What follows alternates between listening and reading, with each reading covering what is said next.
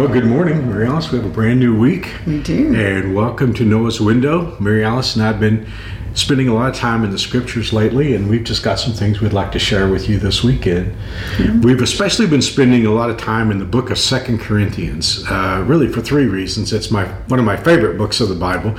Secondly, we're going through it in the one-year Bible. And Mary Alice, it's your next book. And it's the in next the book by book series. So Mary Alice has read it, I think, 6 or 7 times. Yeah.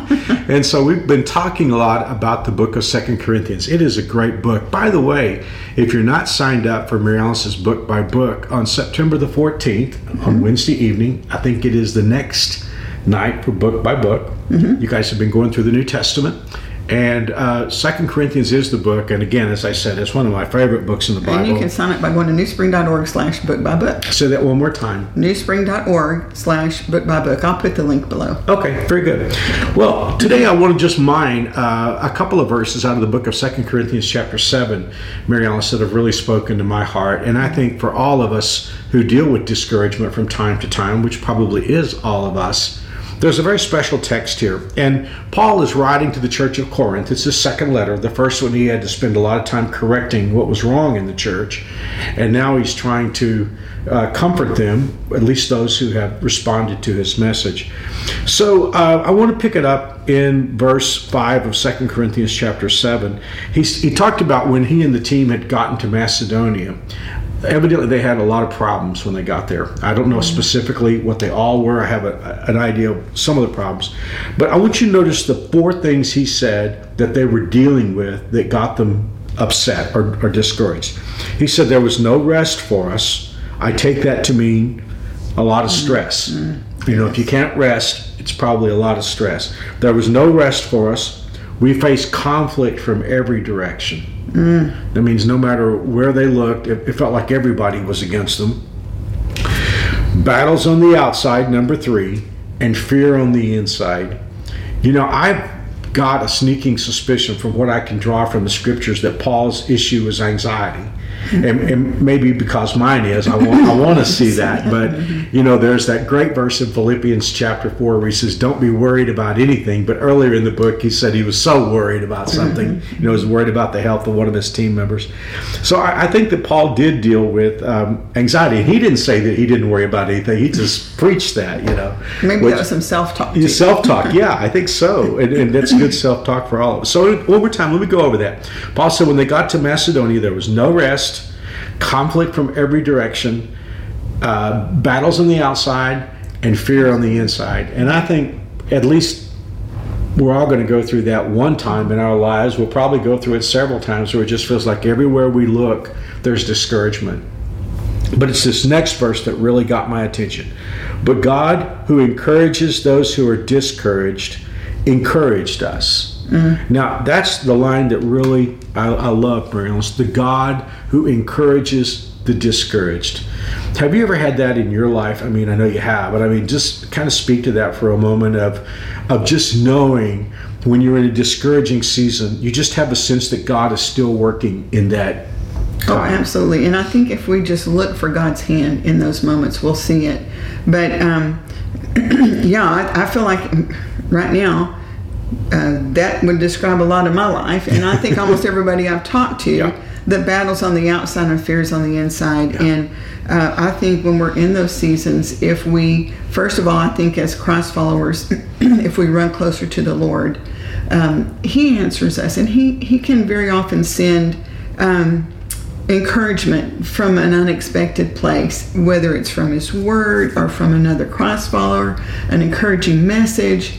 I know in a particularly difficult time a few weeks ago, unexpectedly, I got an arrangement of flowers from, I know it's winter. I'm not asking you to send me flowers, but I'm just saying it was on a particular day that really meant a lot. And sometimes there's just a sweet message that comes from someone that just means so much. But I know that's God urging that, and I feel like those are messages from the Lord and encouragement from the Lord. You just opened up a whole new topic, because with telling that little story there, the God who encourages the discouraged evidently will use us to encourage. In other words, we can actually be messengers of encouragement that the God who encourages the discouraged uses. Absolutely. We're God's messengers in so many ways. It reminds me of the verse where he's saying that when we go through a hard time, then we can comfort others.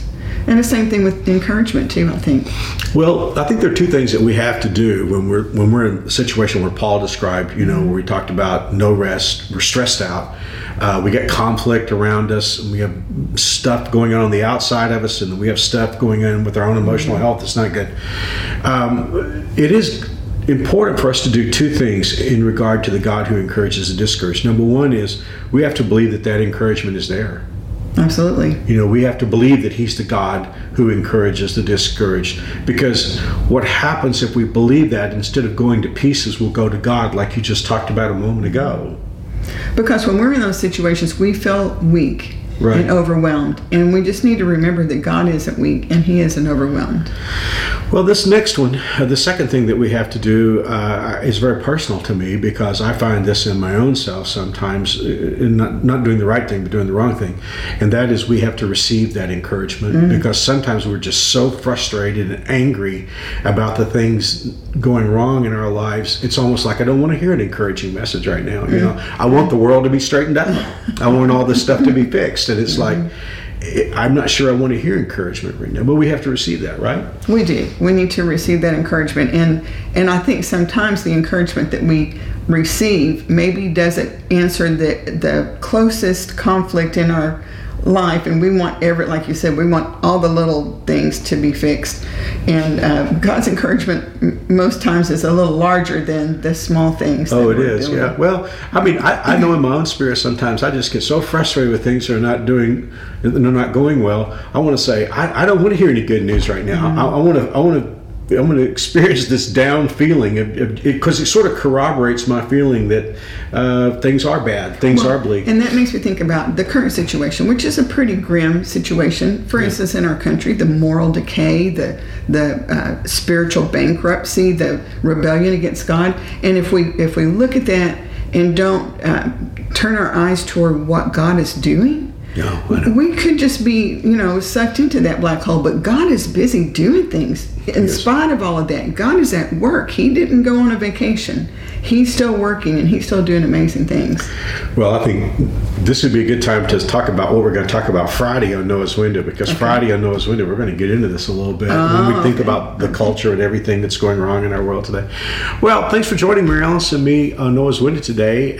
It is great to know that we serve the God who encourages the discouraged. I love that line. Mary Alice, would you pray for us, please? Yes, let's pray.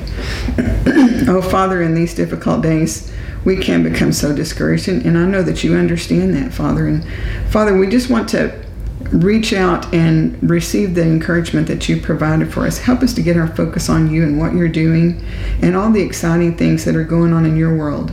And Father, for those that are watching or listening today that are facing particular challenges and particular discouragement, maybe there's a tragedy in their family or particular financial crisis or a health crisis, whatever it is, Father, I just pray that you would bring encouragement and answer the need according to your will and according to your power. I pray that you'd wrap your arms of love around each and every one and guide us through this day, Father. We don't know what's ahead of us, but you do. And we trust you. We trust your leadership and we trust your love. And we promise to give you all the glory and the honor and the praise. And we ask this in Jesus' name. Amen. Amen. Thank you, Mary Alice. And thank you for joining us today on Noah's Window. God willing, we'll be back tomorrow with another edition. Absolutely. God bless. See you soon.